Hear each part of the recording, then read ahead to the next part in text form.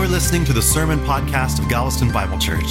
If you'd like to check out more resources or donate to this ministry, please visit galvestonbible.org. But mostly, from wherever you're listening, we hope that the Lord ministers to you through this week's message. Good morning.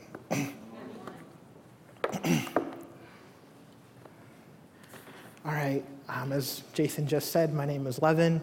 I've been attending this church for about 2 years now, and I work as a nurse, and I will be bringing the word to you today.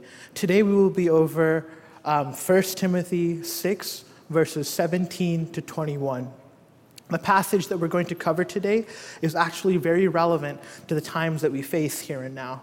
We have seen a pandemic shut down large-scale economies and reroute the way that we live our daily lives. In fact, this pandemic has put us all at unease, as it has caused for a mad dash for resources.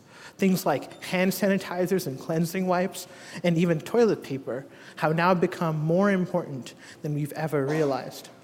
And it's one thing to have these possessions, to provide for your needs, but it's an entirely different thing as when the panic sets in and you begin to lose any sense of hope or security as the things that you have begin to dwindle away. And if you're wondering why the panic sets in, it is simply because we have placed our hope in what we have or our possessions over the one who is capable of providing it, or our provider. And this is why Paul, in the closing lines of 1 Timothy, urges the church that we must put our hope in the gospel and not in the uncertainty of what we have. The gospel which declares that we have turned away from God and we have followed after our own evil desires. And then Jesus came down to earth and lived the life that we could not live and died to pay for our sins, a debt that we could not pay. And then he rose from the grave, conquering the power of sin and death, bringing all glory to himself as he now makes a way for all of us so that we can follow him rather than our evil desires. Today, the evil desire in question is trusting our possessions rather than the one who has provided it. And Paul counters this desire with the truth in 1 Timothy 6, verses 17 to 21, that because God provides us with everything, we should honor God with our possessions. And our primary focus will be on those first three verses 17 to 19, and we will cover the attitudes and actions towards our possessions. And then we will briefly touch on the last two verses as we close out 1 Timothy. Now, I will be reading 1 Timothy 6, verses 6 to 10, and then skipping down to read verses 17 to 21. And then we will go into a time of prayer as we seek to understand this passage. Now let us look at the word together in 1 Timothy 6, verses 6. But godliness with contentment is great gain. For we bought nothing into the world, and we cannot take anything out of the world. But if we have food and clothing, with these we will be content. But those who desire to be rich fall into temptation, into a snare, into many senseless and harmful desires that plunge people into ruin and destruction. For the love of money is the root of all kinds of evils. It is through this craving that some have wandered away from the faith and pierced themselves with many pangs. Now skipping down to verse 17. As for the rich in this present age, charge them to not be haughty, nor to set their hopes on the uncertainty of riches, but on God, who richly provides us with everything to enjoy.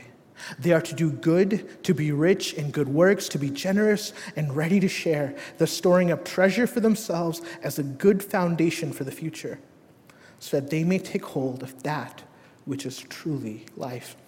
O Timothy, guard the deposit entrusted to you. Avoid the irreverent babble and contradictions of what is falsely called knowledge. For by professing it, some have swerved from the faith. Grace be with you all. Now let us go into a time of prayer as we seek to understand this passage. Our Heavenly Father, Lord in heaven, I thank you for this amazing time to look at your word, to reflect on your truth. I pray that you would ground our hope in who you are and not in the things that we have. I submit the hearts of everyone here today. I pray that your word would be planted into their hearts and that you would make it grow. I give everything over into your hands. In your name we pray. Amen. Now, before we dive into the attitude and actions towards your possessions, we need to clarify something. We need to clarify exactly who Paul is talking to. You see, Scripture addresses these group of people in verse 17 as the rich in the present age. Now, I'm sure anyone here who's a college student or anyone who's struggling to make ends meet, you would think to yourself, well, that's not me. How can that be me? But I would ask you to take a second look at that passage. You see, in verse 17, Paul says, as for the rich in this present age, charge them not to be haughty, nor to set their hopes on the uncertainty of riches, or the things that you have.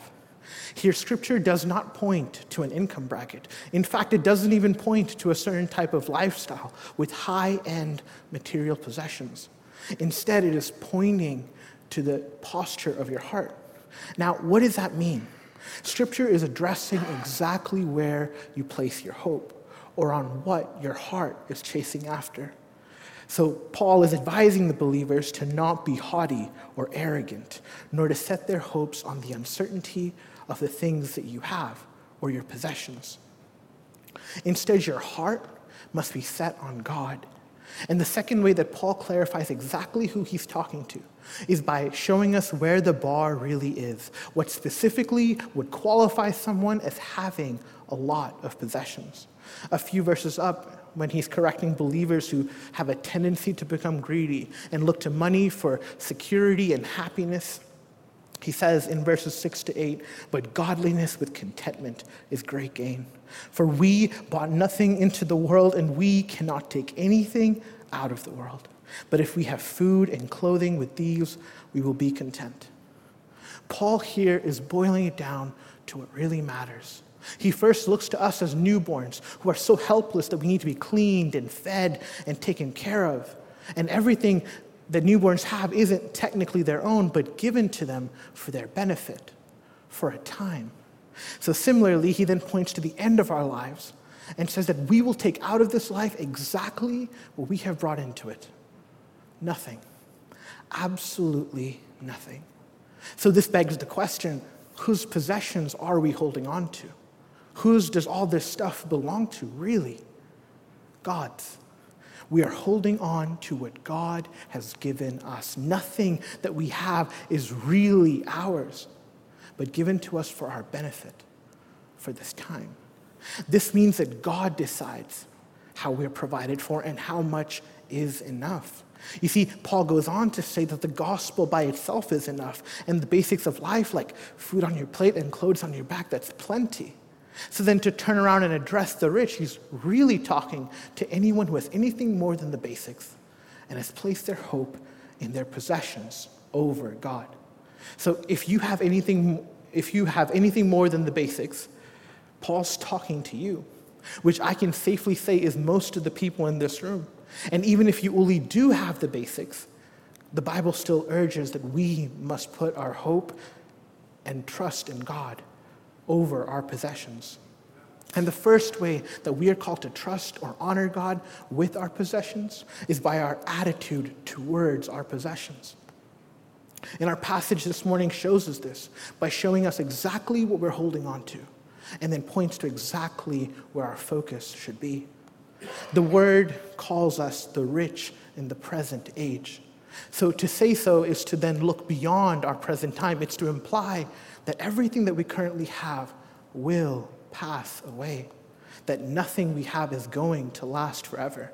And we as Christians, to a certain extent, already look forward to this day as we hold dearly to verses like Revelation 21:4, which promises that there will be a day where every worldly sorrow and pain will fade away, that God will wipe away every tear.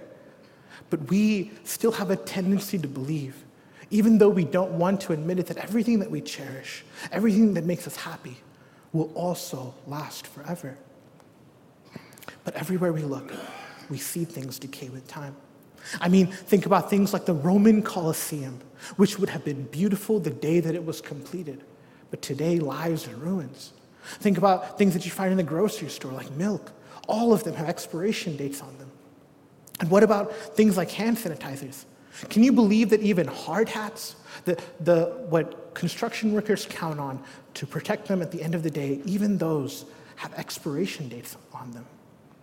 And in science, we see that the law of entropy, which states that everything in this universe is moving towards a state of disorder.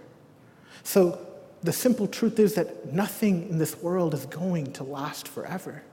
Because of this, Jesus in Matthew 6 says, "Do not lay up for yourselves treasures on earth where moth and rust destroy, where thieves break in and steal." The Bible here is not saying don't save money, but it is looking at everything that we tend to cherish and reminding us that it's not going to last. So we can save up money for emergencies and for other needs, but we are not called to trust it. So what is the issue here? Why can't we trust what we have? The simple issue is that if everything that we have fades away and we have put our hope in them or trust in them, then over time we will lose our hope. So then we, by our actions, are saying that God is not enough as our hope, that we need to rely on the things that we have, thereby failing to glorify God, which is the very reason for which we were created. And Paul really touches on the heart of the matter as he commands the believers to not be arrogant or prideful about their possessions. You see, we are inadvertently boasting in our possessions when we put our hope in them over God. And what happens when we put our pride in possessions and then look to it for our primary means of happiness and fulfillment? Over time, each of these things slowly begins to let us down. And then we just move from one empty thing to another empty thing that just doesn't satisfy. And as we retreat, we're not just retreating, but we're retreating in boastful pride, all the while neglecting the one who can satisfy. And what does the Bible have to say about this? Go to God. Go to God. And Paul writes, "But on God, who richly provides us with everything to enjoy." Now that word richly is a figure of speech to explain the character of God's capacity to provide, not necessarily how much we have. What I mean by that is that just because you are struggling financially, that does not mean God has not provided abundantly. The very fact that we live and breathe, have food and clothes, the very fact that we have salvation through Jesus Christ are all signs that God has provided and continue to do so. And even to those who struggle to have enough to even find a meal, even to them, God has provided. And I know that may seem confusing, but God provides as he sees fit to accomplish what he wants. As the prophet Isaiah reminds us that his ways are higher than our ways, and his thoughts are higher than our thoughts. So then it would make sense that we would trust the Lord in how he chooses to provide. And even in Paul's life, as he's reflecting over his trials and ministry, in Philippians 4, verses 11 to 13, he says, "Not that I am speaking of being in need, for I have learned in whatever situation I am to be content. I know how to be brought low, and I know how to abound in any and every circumstance. I have learned the secret of facing plenty and hunger, abundance and need. I can do all things through him who strengthens me." Paul is trusting the Lord in every circumstance. Wealth or poverty, it is the Lord who sustains him. Jesus again touches on that same idea in Matthew 6, verses 25 to 33. Now, I need you to understand something. I need you to understand exactly who he's talking to. You see, he's speaking to his disciples who, by their own admission in Matthew 19, verse 27, have left everything to follow him. They had nothing and fully depended on Jesus to provide. But let us see what Jesus still says to them in Matthew 6, verses 25 onwards.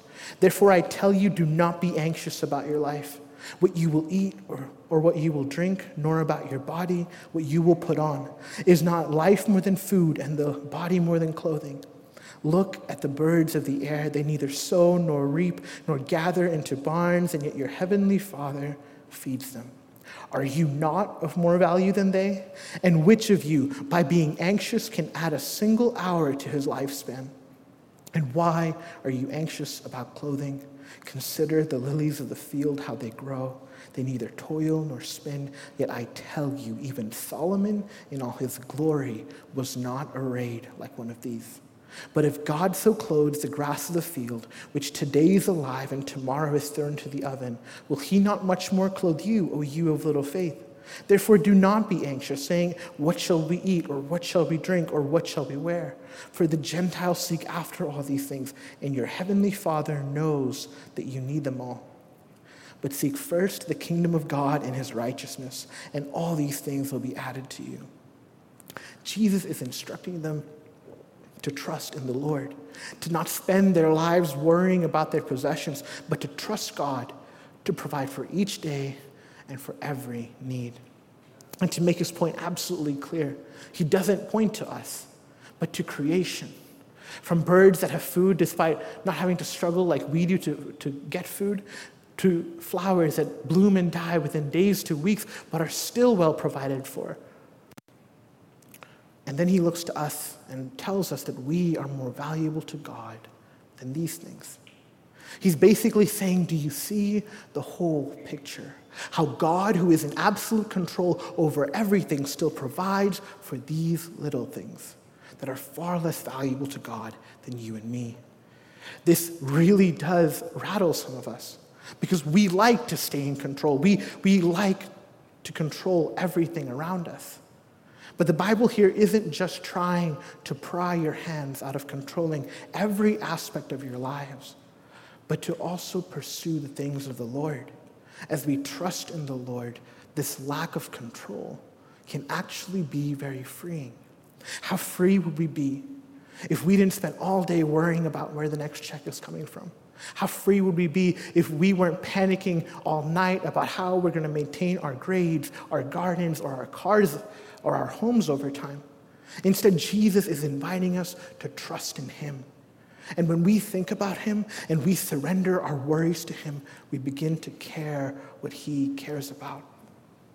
And when we do this, Jesus becomes the God we gravitate to. And in doing so, we show the world that we trust in the Lord, and we give credit to him for the work that he is doing in our hearts. And this becomes a beautiful way for us to share the gospel, as you will find yourself not living like everyone else around you, but trusting God with every need, every day. Now, just to clarify, the Bible here is not advocating that you drop your responsibilities, but rather insisting on a change of priorities, that it is more important for us to trust in Jesus with all that we have than anything else in our lives. Because the quality of our possessions, which fades over time, is not where we derive our value and worth, but on Jesus, whose value and worth does not fade away. So the next time you catch yourself looking at the person next to you, wondering why you don't have as good of things as they do, remember, your value is on Jesus, and his value never fades away. And for some of us, we're on the other end of that spectrum. We get so overwhelmed by the weight of responsibilities placed upon us that we just give up altogether. But that is equally as harmful. And scriptures advise us that we are called to uphold our responsibilities out of reverence to God. In fact, the very way that you take care of what has been provided to you shows who you really believe provided to you at the end of the day. And still others of you may be scared to admit this, to really want to trust God, because you may think that you trusting God will come at the expense of truly enjoying life. But the Bible makes it clear that the only way you will enjoy your possessions is to trust in God. That you most enjoy life when you trust the Lord. And back in 1 Timothy 6, verse 17, it makes it clear, but on God who provides us with everything to enjoy. So then the very purpose for God providing is for us to enjoy what he has provided. And the only true way to enjoy what has been provided to you is by setting your hope on God, who provides us with everything, to fully trust in him. And why is that? It is simply because of the way that we've been designed. We have one Creator and one God. So then to pursue something more than Him or to desire something over Him is to make that thing that you're pursuing your God. So in the end of the day, you're not really enjoying what God has provided to you, but rather being controlled by it as you find yourself not even being able to live without it. In the paraphrased words of Jefferson Bethke, who's a Christian author, he wrote a spoken word poem, something to the effect of this. We think that it is hilarious when the Israelites made a golden calf, or the people of the Old Testament secretly worshipped idols. But we're not too different from them. The only big difference is that our idols look a little different than theirs did. And if you're wondering if you have any idols in your life, then ask yourself, is there anything in your life that you are hoping to bring you lasting joy and happiness? Ask yourself if there is anything that, if taken away, would plunge you into despair or anger. Ask, what are you most excited about every single day? And what part of your life gives you your identity? Whatever it is, that is your God. And the backdrop for all of this is the fact that we tend to be slaves to our possessions, eagerly desiring for the latest and greatest, but the simple truth is, if you can't give it up, you don't own it. It owns you. It is your God. So today, church, I would urge you to check your heart, to see where your hope lies, to see what you hold on to more than God, to see what owns you, that you may find freedom to properly enjoy what God has given you without losing perspective of who He is. So then if this is the attitude in which we embrace what God has given us, the question remains, what do we do with what God has given us? And that brings us to the second way in which we are called to honor God with our possessions, and that is through our actions. And we read in verse 18, they are to do good, to be rich in good works, to be generous and ready to share. Scriptures say that we should strive to be rich in good works. But what does that mean? Does that mean that we should just make a handmade gift for a loved one? Or maybe volunteer at a local nonprofit? Or how about donating to a notable cause? Scripture clarifies, as Paul writes to another student of his in Titus 3, verse 8, Paul says, the saying is trustworthy, and I want you to insist on these things, so that those who have believed in God may be careful to devote themselves to good works. These things are excellent and profitable for people. So scriptures define good works as what is excellent and profitable for people. So then it'd be easy to say, oh, so basically everything you just listed earlier, right? No. The Bible clarifies that as that verse begins with a reference to a saying. The saying points to the truth of the gospel and shows us how the gospel is enacted into our lives through the work of God, through His Son and His Holy Spirit. Simply put, it is not just about doing nice things, but having your heart changed as you accept the truth of the gospel, then being fully convinced of it, you then act in accordance with it. In other words, you reflect on the character of God, the character of the one who has given you life, which is summed up in Jesus Christ, of whom in 2 Corinthians 8, verse 9, it says, for you know the grace of our Lord Jesus Christ, that though He was rich, yet for your sake He became poor, so that you by His poverty might become rich.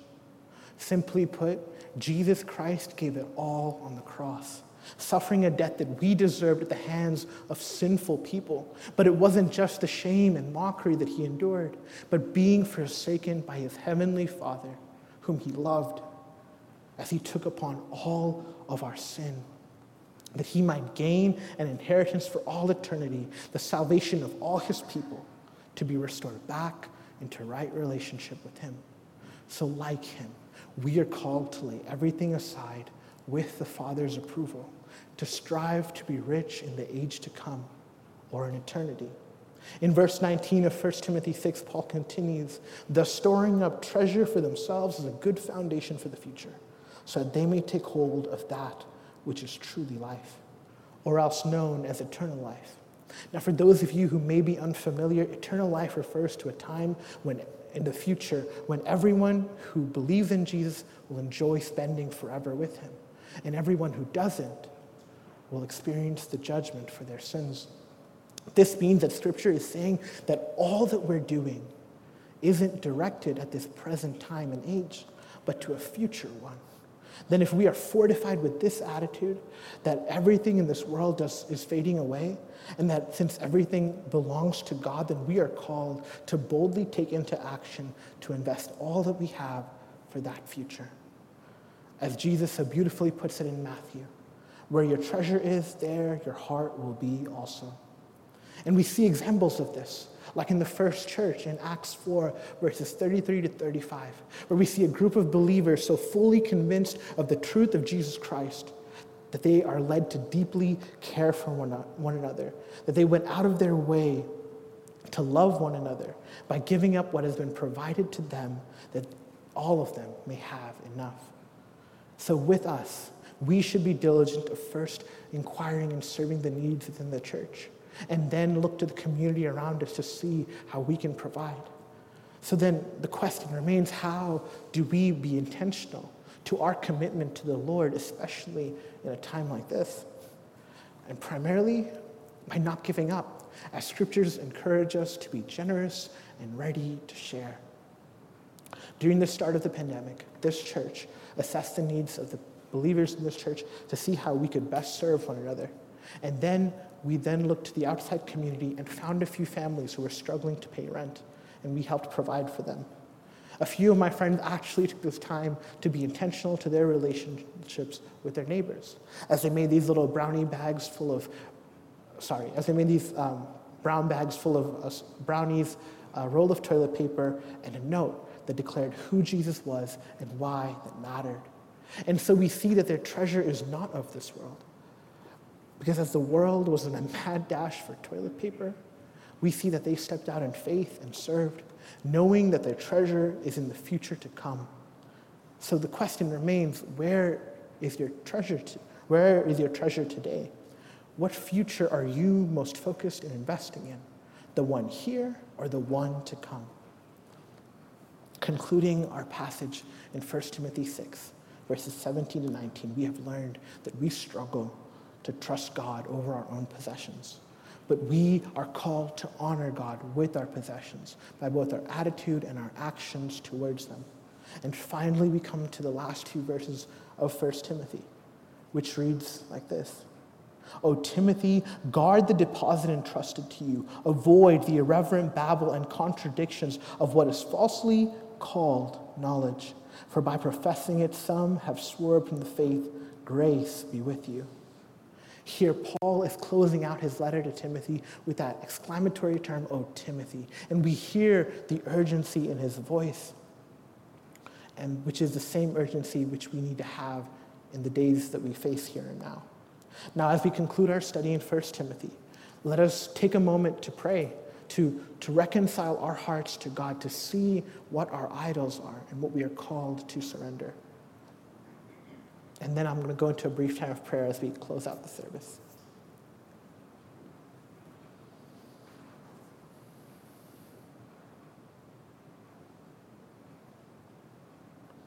Our Heavenly Father, Lord in heaven, I thank you for this amazing time that we have to reflect on your word and on your truth.